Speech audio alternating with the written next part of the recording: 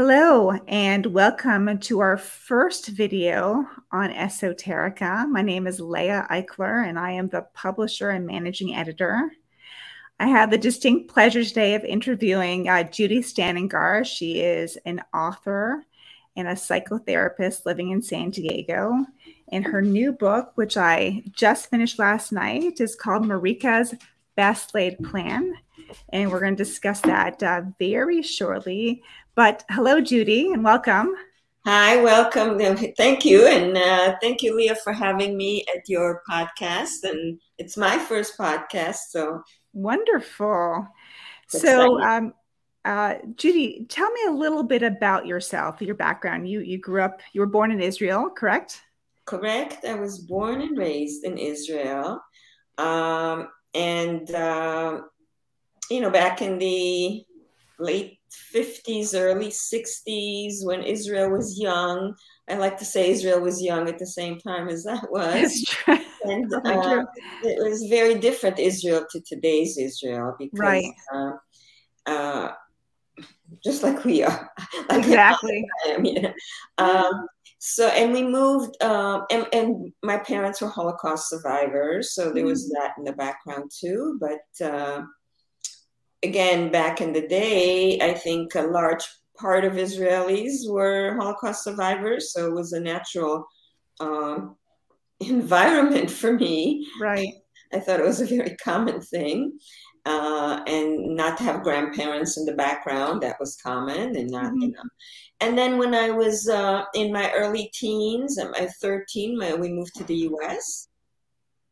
And then I had the trajectory of many immigrants. I had the immigrant story, Mhm. which I think is part of what that outsider, that feeling marginalized, feeling Mhm. not connected, which I think is what I tend to write about. Right. Um, and I went to, but my career was not, I didn't start out in writing. I, for my parents wouldn't have encouraged to try a career in writing, you know. I hear It was that. be a doctor or be a lawyer or have a sound profession to fall back on because hard times are around the corner and so on. So I got my degree, actually, it was roundabout way too. I went and I got a degree in political science. I was doing my PhD, and then I dropped out of there and went into publishing, worked in publishing for a short time. And then I realized that I needed something a little bit more people connected. And Mhm. because of, I was always interested in what made people tick. So I went into therapy and I got a second degree and became a therapist. So most of my adult life, I was a therapist. Right. And I can see your therapy work does make its way into the book. So the protagonist works at a methadone clinic and she is a therapist, which is fascinating. Have you ever worked at a methadone clinic? So exactly. So I started my career even before I went to graduate school, somewhat by a real, if things are meant to be. So something happened. I met this person. We talked.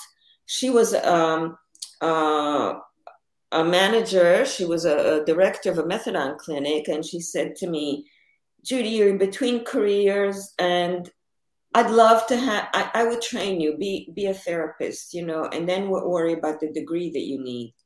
So she was a director of a methadone clinic because it was in Stamford, Connecticut. Hmm. I worked there and went to school, and it was about 5 year stint.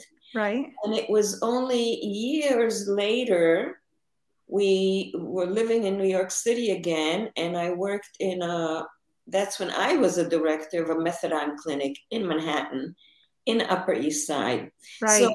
back then I found the world so fascinating Uh-huh.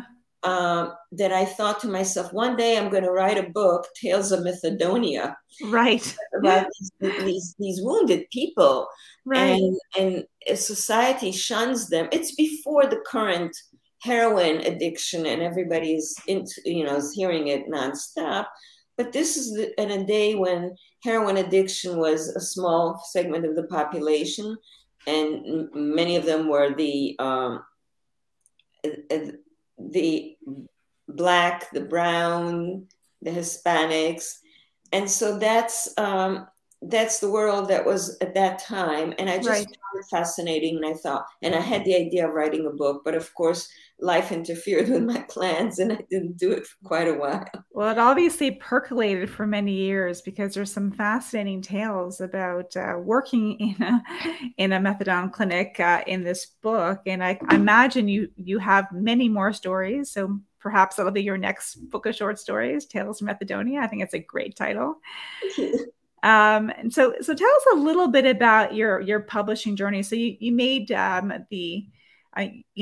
you worked as a therapist, as a psychotherapist, and then you made this leap into writing, which is challenging. I mean, so tell us a little bit about how you made that shift. So, outside it looks like a major shift, but another, we are all complex beings. We're not just Right. one thing or another. So true. So all the while I was a therapist, I was tinkering with writing. I just don't think I had the courage to Hmm. quit my job and do something my first love. I mean, I started writing when I was a kid, Right. you know, keeping diaries from age 7 on.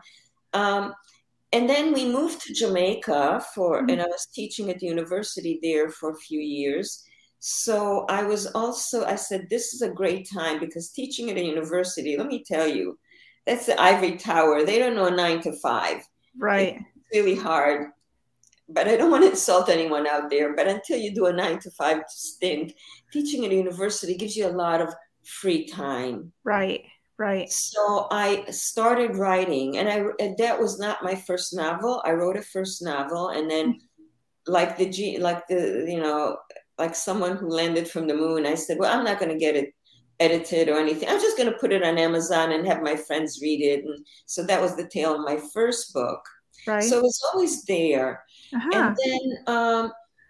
then we moved back to San Diego, and we lived all over the country. But when we moved back to San Diego, Mhm. and I was in a semi-retirement mode, so I went from working with at the veteran at the VA with PTSD full time, very Right. intense work, and I thought, oh, I'm exhausted. So I started a private practice and a very small practice. Um, and that was to give me time to really finally do what I really always wanted to do and meant to do and take writing seriously. And that's when I That's what started. you did. No, that's great.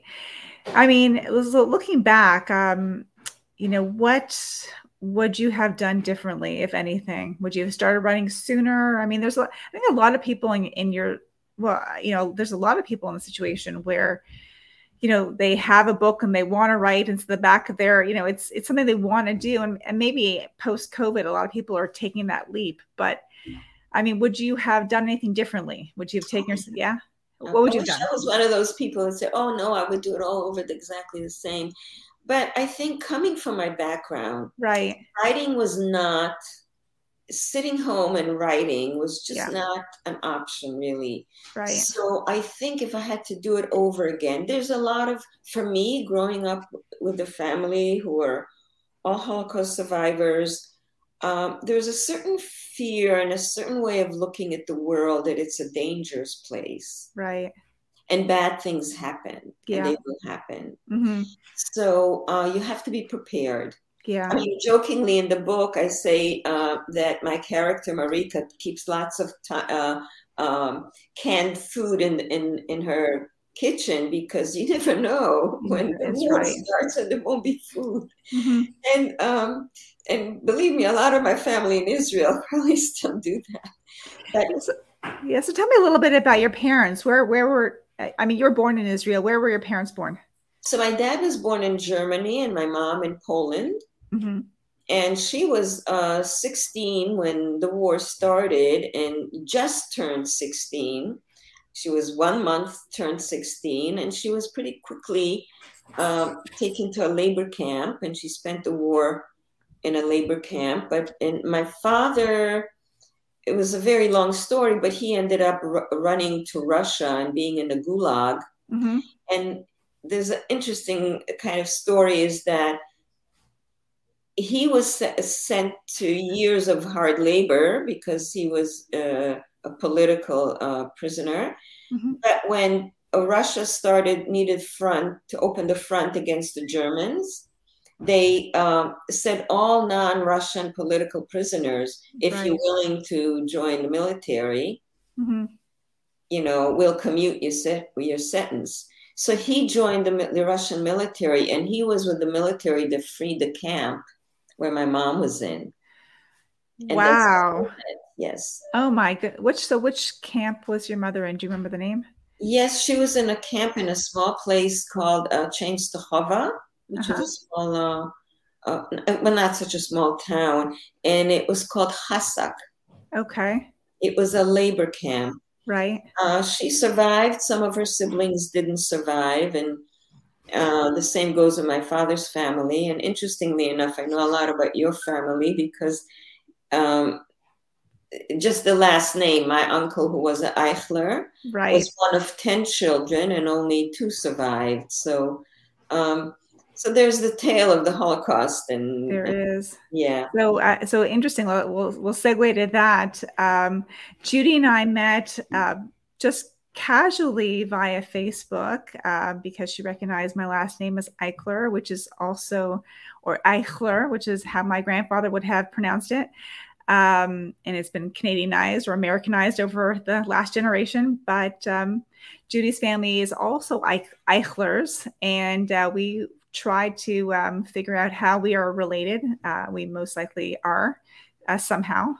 There aren't that many of us, that many of us really. So that was our common connection, and it's interesting. We seem to have a lot in common because we're both writers. We're both Eichlers. We're both. We found out we're both. Her husband and my partner, my long term partner, are both Jamaican. So we seem to have a lot in common. We are family in a way that we may not ever fully understand, but family nonetheless. I joke, by the way, that Eichler, I think, is a Germanic name. Right. So and back then, people had 10 children, so many survived, so many didn't, and then wives died and the men remarried and had 10 more children. Right. So it probably all comes to one man. Probably. If you go back a few generations and we're all connected. I'm sure you're right. I'm sure you're right. So Judy, tell me, now that you have your first book that you published yourself, and then this other book, Marika's Best Laid Plan.